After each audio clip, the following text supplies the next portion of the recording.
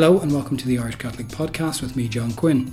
This week I was with Father Paddy Byrne in Portlaoise Parish. We looked at the ways that parishes can utilise media to effectively communicate the gospel today. So I'm here with Father Paddy Byrne. Thank you very much for your time. We're here in Portlaoise. Thank you for having me today. Well, firstly, it's lovely to be able to communicate. My name is Paddy Byrne. I'm 44 years of age, coming up to 17 years ordained. A native of Carlow Town, born a twin. I'm very conscious on these days coming to the referendum, born to a very poor family. One of the things that I'm very passionate about in the referendum debate is the question of socio-economic context for to give life. So in the day, my mother had very little choice but choice for life, and grew in a family where there was lots of challenges. One of the big challenges in our home was our dad was an alcoholic. That was managed with love, but there was a lot of vulnerability, and growing in a family where there was addiction, it becomes the norm. So you knew no better. And unfortunately, in the area I grew up in, Carlow, that was the norm in many, many homes. Big families, lots of social poverty, real poverty. And I think it grounded me. It grounded me in a number of areas. It grounded me in the values of justice, in the values of equality, but particularly the opportunities that's out there when we try to work hard. And particularly my mother was an inspirational woman in that regard. In terms of life, I often quote her because I'm doing a lot of interviews on radio programmes these days. And it's something maybe in the secular media they don't like to hear, but our mother would have instilled a confidence in us that there's something very special about you, Paddy, or there's something very special about you, Esther. And how do you know that? And our mother used to say, it was the very first minute I learnt of your flutter in the womb. Faith was very much part of the reality of our life. We grew up again in a most working class part of Carlow, a huge family in looking back in a tiny home. Now I see big houses that I wouldn't really call homes, and the differentiation between home and house, and where there was a lot of love as well, and a lot of sharing and giving, but prayer was part of that. So I was quite bright. I would have been encouraged in a family context, and all of my siblings, to get out there. The way forward would be to achieve well in education and whatever career path we chose. So I would have been involved in the parish in Carlow, and then after my leaving cert, began to be aware of a niggling deep within me that would have been there for many years. How can I serve God as opposed to how can I serve me to make a few bob? Thought the idea was a bit crazy. The church was absolutely at the time beginning its crisis, where I was afraid people might think if I wanted to be a priest, could I be part of a church where paedophilia seemed at the time to be such a big issue, where there was a huge distance in many places for the relevance of the Catholic Church. It seemed to be dying. And I suppose I was conscious, as every teenager among our peers, what would my peers think about me? Would they think I'm gay? Not saying being gay there's anything wrong with, but at the time in a laddish culture, if anybody was gay, it seemed to be always a bit of an issue where bullying certainly would take place. That was the first fear. Would my family think there was something wrong with me? And it just didn't seem to be the cool thing to be. So I decided I'd put it on hold. After my leaving cert, I went to study in Trinity College in Dublin. A big challenge again for a working class family.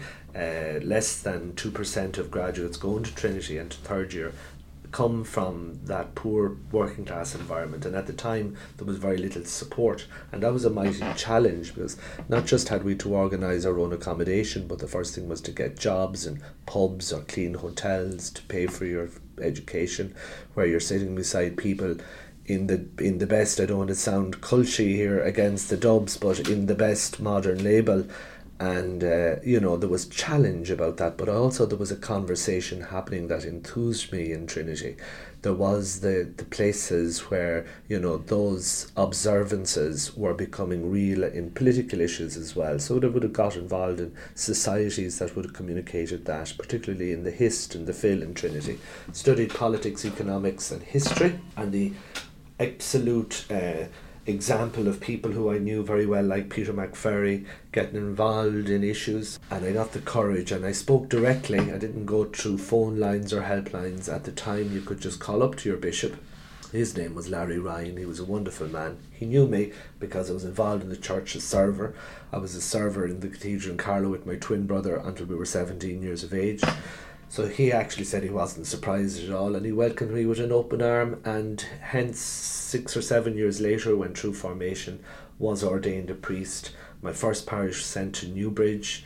Thought I could change the world, and eventually I realised I could only change Newbridge. Then I went to Bagnallstown, a little bit more mature, began to focus a little bit more on me. And where am I in this? Wrestling years, wonderful years in rural parish. And then I'm here for the last 6 years in Portlaoise parish in the Midlands. So just that's a little bit of a context in the background of who I am. A man with a bucket of energy, born premature. We were 2 months premature. And my mother often said the minute you came out of the womb you were in a rush. So there's a lot of energy within me. Recently I had a bit of an ill health scare, so I'm trying to manage that energy in a more maybe proactive way. Genuinely, in terms of my priesthood, never got out of bed in the morning without feeling happy to be a priest. Never hit that wall in terms of a vocational crisis. The only crisis I have is opportunity. Have I made a mistake about maybe over 20,000? Have I walked down the wrong pathways in life? I have. Have I learned from them? I have. Is it good to make mistakes as adults? Absolutely. I'm blessed with good friends. I'm a radical lover of Jesus Christ. I think he's a wonderful God. I think when we get to know him more and more in our personal lives, his life is so inspirational and so present, particularly as we're speaking, coming towards Pentecost, that the power of Christ in the Spirit is very life-giving.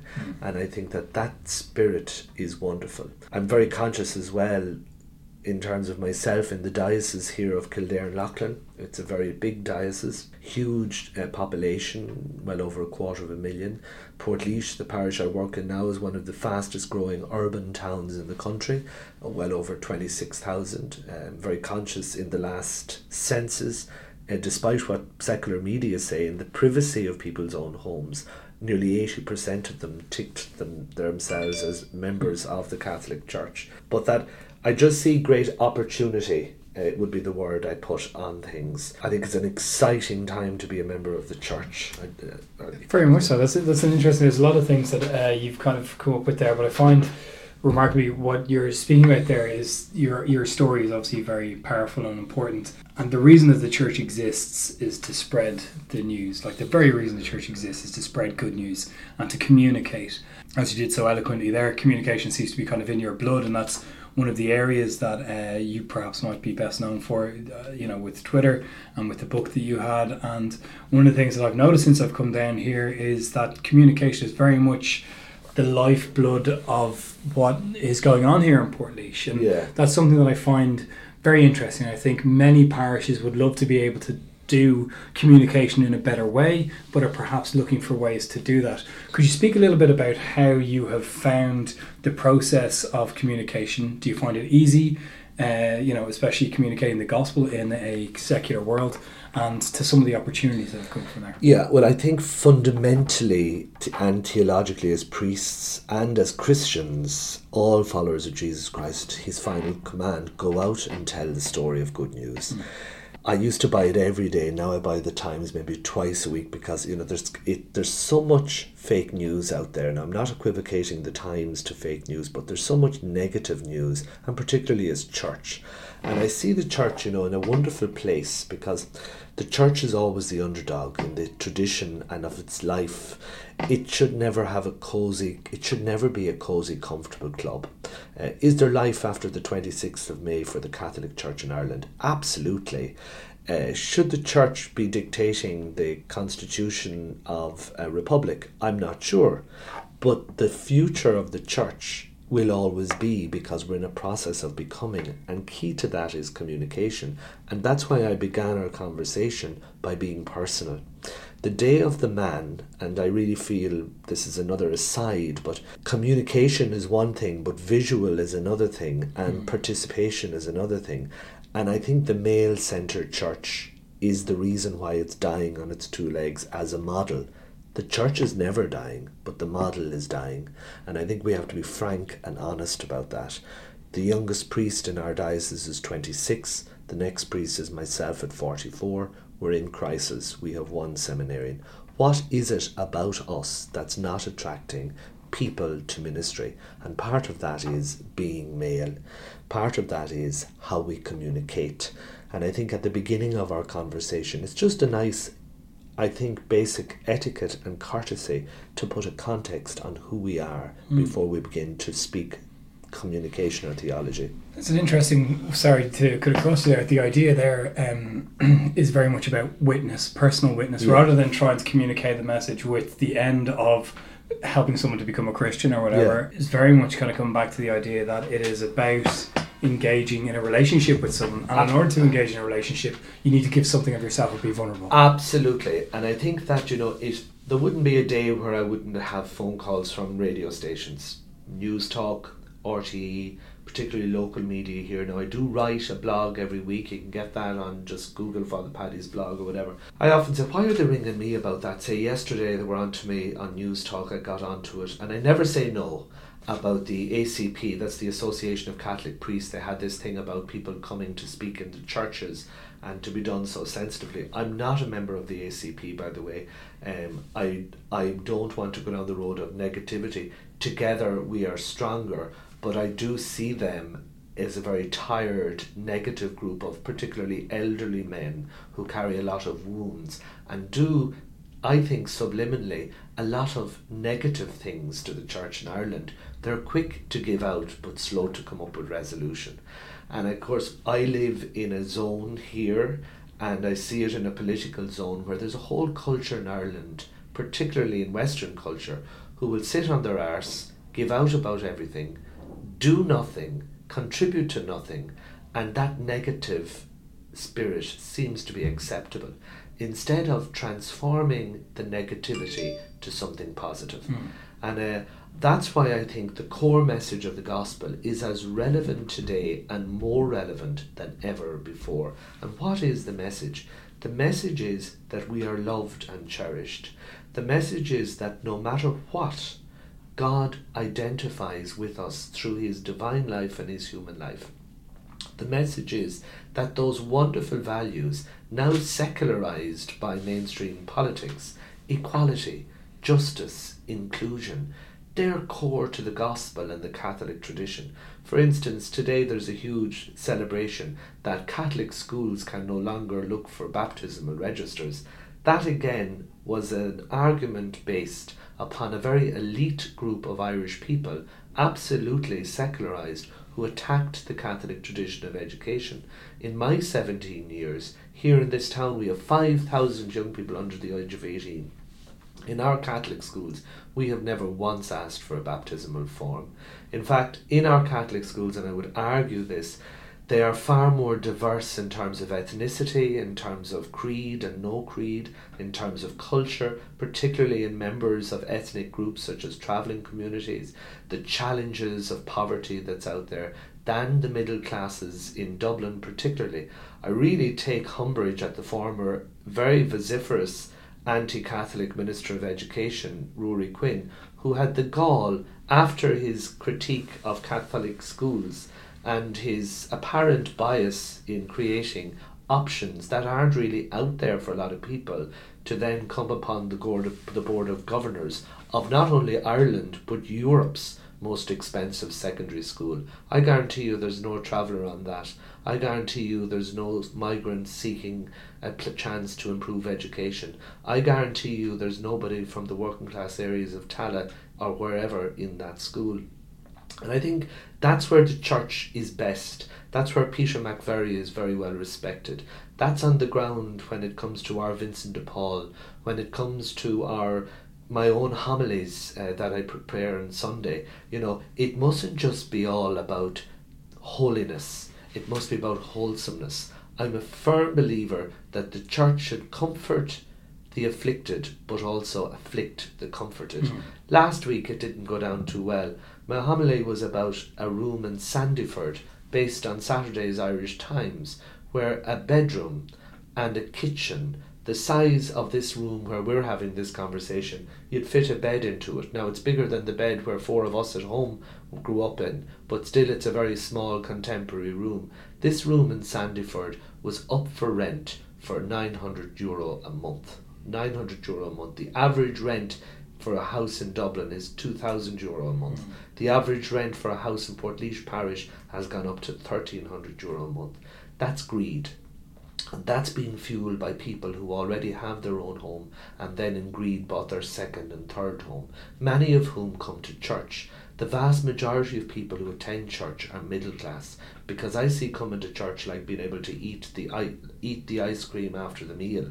There's an awful lot of people who are poor, who wake up on a Sunday morning, who are hungover because of taking too much alcohol, whose lives are desperate, who walking into that building seems to be a big journey to walk into. But these are the victims of a market that has spun out of control. We've learned little by the economic recession we've gone through, and now we're at the greed again. I got about 10 very negative comments from people who do own those homes but would see themselves as strong Catholic practicing people, and who would find it hard to differentiate between the value of what Jesus Christ preaches in the gospel and what I do in the privacy of my home to get more money in my pocket. But I do think that the Irish bishops particularly should be focusing on issues such as that these are the ones where our message is really important. The Minister of Housing this week, made a clear political and very, very cynical and sinister decision where he would not register people in direct provision as homeless. Okay, so that reduced the number below 10,000. Up here in Portlaoise, we have a direct provision centre where I work with families who have been locked up for 11 years. Children from across the world, very talented, who can't go into third level. Children whose basic fundamental human rights about living in shelter provided in this constitution aren't given or aren't respected. And I think, do we want to be a republic for the few or an island that embraces the diversity for the many? And the gospel has a lot to say about that. And I think that, we mustn't be shy. We've lost our voices because we've allowed that to happen. And I think so many clergy particularly, and I'm speaking from a clerical perspective here as a priest, because of the abuse scandals, because when we turned on Joe Duffy we heard the horror, and some of us chose either to turn off that radio or at least to never engage with it, that I think we need communicators who are able to at least be honest, reflect, and then be able to speak and contribute. And I think people respect that. I think the people here in the parish, and maybe there's something significant here, but every Sunday we have well over 7,000 people, young families who come to church. It's part of their reality. They're not on their own. It's wonderful to see a packed church, and that for them it's important that their voice not just is honoured for the 45 minutes of worship, but that you are part of a republic, and that your voice in the republic and the values that you stand for are compatible with the structures that must be in place to provide those wonderful values named equality, inclusion, care, compassion. And I extenuate that to children in mothers' wombs as well. Interesting that you're saying then, with the amount of young families that you have and the people coming in on a Sunday for worship. One of the things that struck me as we walked through the church there was very much the idea of that visual communication that we spoke about before, and of trying to speak to people in their own language, and of trying to do it in a way that would make sense to them and that feels welcoming. So for example, in your church there you have the large screens up, and so you'll have like the words of the different hymns that are up there. Could you speak a little bit about, as the parish, how you came to make that decision and how that affects the kind of average Sunday experience? Okay, well, I just think that, when we manage our parishes, I think the crisis in Ireland at the moment, again, it's perhaps another conversation, but it does lead to communication. We're all trying to do the same thing, but we seem to be building independent islands as opposed to coalescing our resources and working together. I'm not critiquing Dublin in a negative way, but I often go up for my day off just for a walk around the city, and I'm appalled to see that churches are closed so early. The cold building you walk into, there's a sense that the same building looked the same 100 years ago, and that it's out of date, irrelevant, and almost dead. So I think brightness is very important, the physicality and the environment in where people come to worship. And thankfully, in Portlaoise, it's an iconic red, not most attractive exterior building, but inside our parish priest led a wonderful vision of creativity, and I think creativity is key to welcome. So the first thing is very practical. Doors must be open. Doors must be open. The Lord said a number of times, leave the door open. So we open the door of our parish church every morning at 6:30 a.m. and we close it every evening at 11 p.m. That's so important. The other thing is that how can we expect people to come in and worship if they're wearing coats and shivering? How can we expect people to worship and listen to God's word if they can't hear mumbles from the sanctuary? How can we feel that people are engaged if a priest or the presider doesn't preach in terms of a way that can communicate to people? How can we allow parents, young parents particularly, the challenge of bringing toddlers to Mass? That's a mighty challenge. So we decided that we would work on those issues, not that we can fix them, but that we can listen and those parents can help us. So for instance, at our 11:15 Mass, we have our Sunday school, and our Sunday school would be led by Leaving Cert students and their teachers in the secondary schools of the parish, and they would not remove physically out of the building, but to different rooms, up to 150 children from the ages of 3 to 7, and that they would go through a much more child-friendly worship for the Sunday in catechesis, but that their families could remain to be nourished, and everybody seems to be part of it. So I think basic things like warmth, light, open doors, heating, visuals are so important. We live in an age where lots of our worshippers are growing on in years, who may have hearing issues, who may have visual issues, so that we're able to be communicating God's word in the very best practice. I'm very conscious in Portlaoise we have a ministry to the Midlands Hospital, so therefore all our liturgies go out live on our parish radio. But in a time when most people have our iPad, we also have our webcam.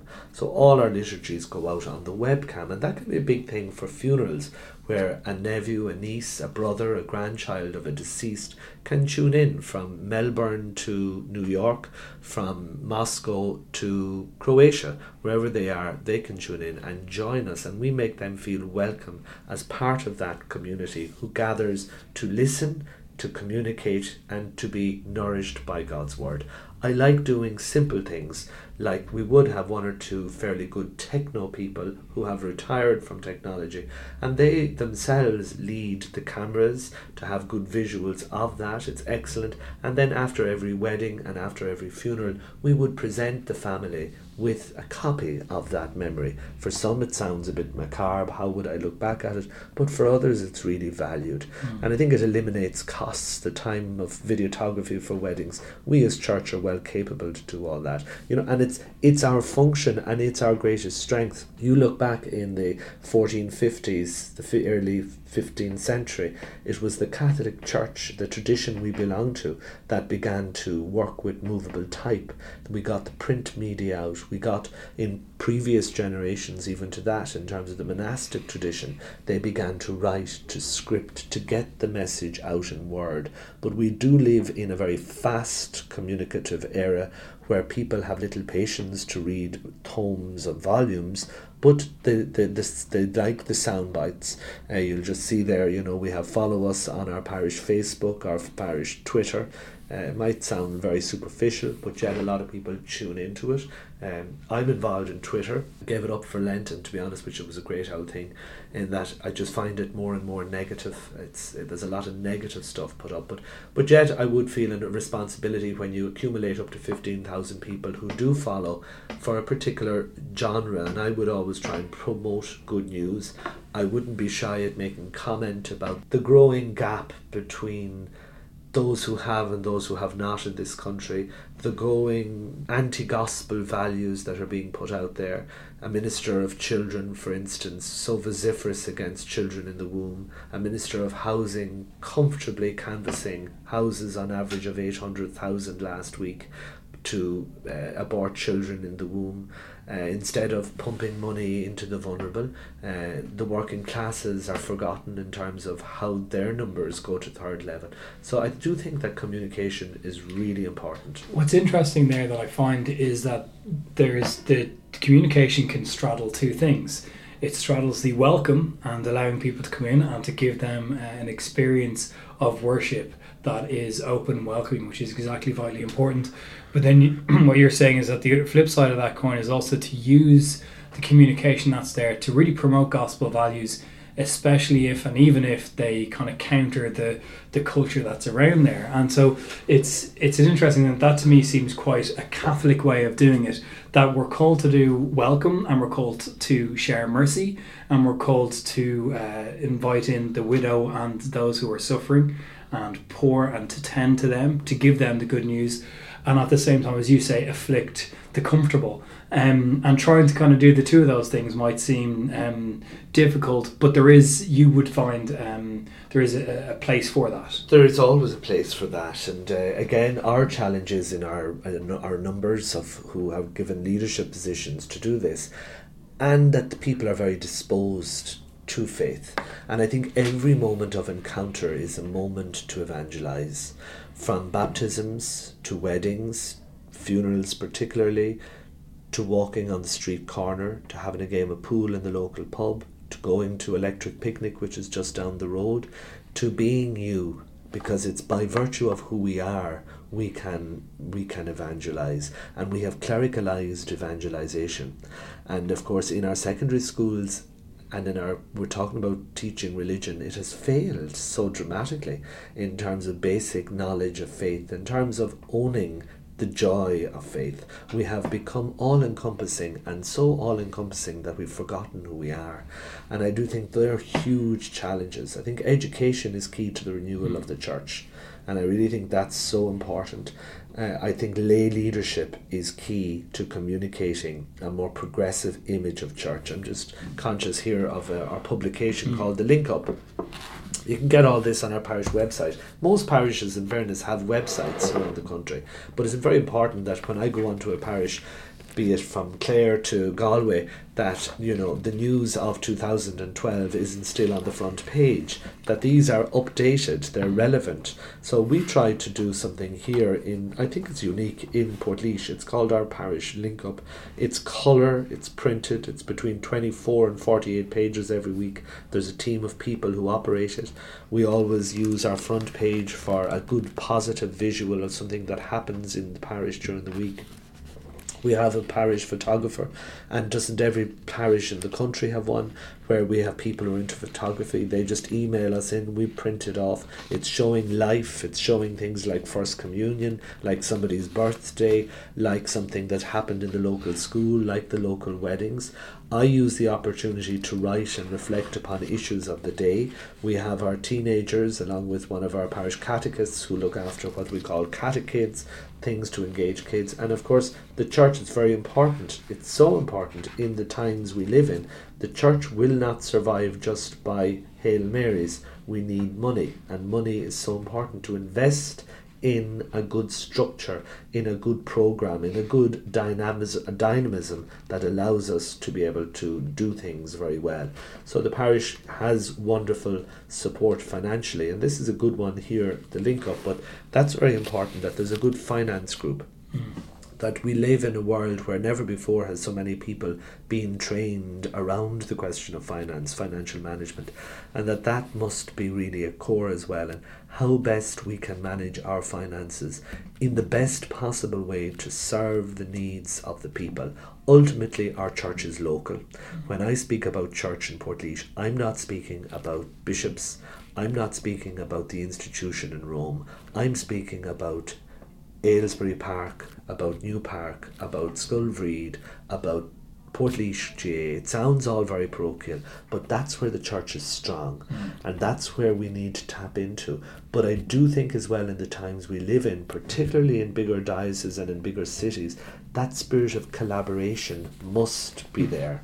The problem is as well, we're moving from, in terms of communicating, people get to know their priests and they value us and they like us by and large. We all have our idiosyncrasies. It's not about being popular, but that they know you.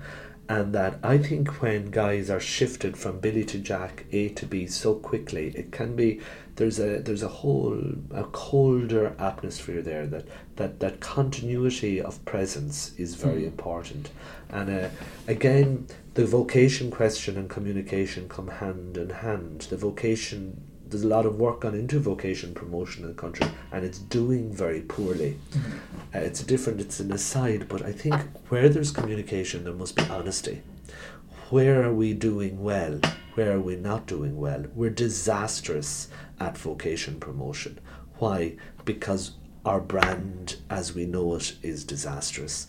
What man, earnestly, and I preface it by saying I'm quite content in my priesthood, but I firmly believe that we need a different model of church. Not that the church needs to change. The church will always be yesterday, today and forever. But the model we're operating out of. I was really disappointed in respect to the former nuncio. On the few days before he left for Albania, he passed a really sad reflection on his time. He said the Irish church is standing over a cliff edge. And he meant that in terms of the vocation and the numbers of clergy. So I think we need something to spark. Is it celibacy? The answer is it's part of it, but it's not all of it. Is it women? Of course it's part of it, but it's not all of it. The spark must be faith. And the spark must be to particularly promote faith among families and to connect with families. And I think that is the huge challenge we have, is to connect with ordinary family life. And that's where you're talking about the church being very much of its community and engaging with that community. You very much see that that's a point where if you're bringing the good news, in theory it can get lost, but actually bringing the good news into people's lives and knowing them in whatever road and park is around there and where they're at.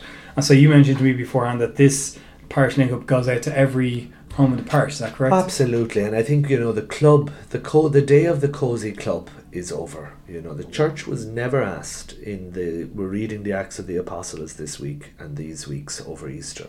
Never in its origins was to be the cozy, comfortable, middle-class club that it seems to have become, where we are very good at being prescriptive about others and we stand for. I think we must be more listening. I like, and I'm being political here, but something about me I particularly like about Corbyn's slogan in England at the moment. We are a church for the many, not the few. And I like the model of France's, and I think France's model is far more challenging of church than perhaps we have been challenged in recent times. It's very much about witness. It's very much about the heart of what it is to be a follower of Jesus Christ. It's very much about rolling up our sleeves and getting out there. It's not so much about throwing on the latest black and white collar or being able to dictate to a couple about how they should behave in a bedroom, or indeed to lack sensitivity when it comes to the vulnerability out there in our communities. I think it's about standing in the grey zone. And you see, it's in the grey zone where the church can be best. It's in the place where there's uncertainty. It's not either about a sort of an anything goes church, but it's about a church that's there with you and standing beside you. And again, in Portlaoise, where else could I learn that more and more is in the prison. It has the fastest growing prison population in Europe, over 1,200 prisoners, and you see the strengths and weaknesses of humanity. You often walk out there saying, where go any of us but for the grace of God? And you see the thirst for Christ in the prisoner. You see the thirst for Christ at Mass. It's a joy to celebrate Mass on a Saturday evening there, where hundreds of prisoners fully engage with music ministry, ministry of the word, ministry of intercession. I'd say one of the most powerful visits of the icon that's going around the country promoting World Day of Family in August happened here in Portlaoise, where hundreds and hundreds of prisoners inspired by that image of Jairus' daughter, a young girl being healed, by a young family gathered around a table, by a wedding feast in Cana. Prisoners who some of them, because of the socioeconomic background, never learned to write, asking the prison officer, "Can you write a petition for me?" Their faith about touch. Communication must be more than just words and mediums. It also must sometimes physically touch. And I think that's huge in our Catholic identity. I know priests who laughs at me because I make a huge deal about St. Blaise. People like the tradition of the candle touching your throat. I know clergy who think it's a bit daft that I would bother and a group of us to go to the shopping centre on Ash Wednesday, where literally thousands of people would come for the touch of ashes. I like to do it. Not everybody might be comfortable to do it. Just to set up a sacred space out in the marketplace to hear confessions. That people like to have those sacred confessions. And that's part of communication. And I think it's a fundamental sacrament for renewal, and it ties into communication. The sacrament of reconciliation is in crisis. In most churches, it's non-practiced. First penance, as we know it, is absolutely crazy in my opinion. But there's a huge renewal on the sacrament here in Portlaoise. Why? Because we make ourselves available. We have the sacrament available for a couple of hours most days, and people are coming, young, not so young. Many of them may not come to church on Sunday because it's a place where communication at a very deep personal level can share their story and do so in a sacred conversation that will never be repeated again. I know many of us long to have a conversation where I can go, I've never met you before, but I know that what happens in that sacred place will never be repeated. Now it's replicated here in our parish centre where we are currently. We have those sacred conversations in a more secular nuance perhaps, where people can be provided counselling skills, particularly by women around sensitive issues. But the sacrament of reconciliation, I think, is a sacrament that can offer renewal for the church. As opposed to closing the door on it, we need to open the door and make ourselves available for that sacrament more and more.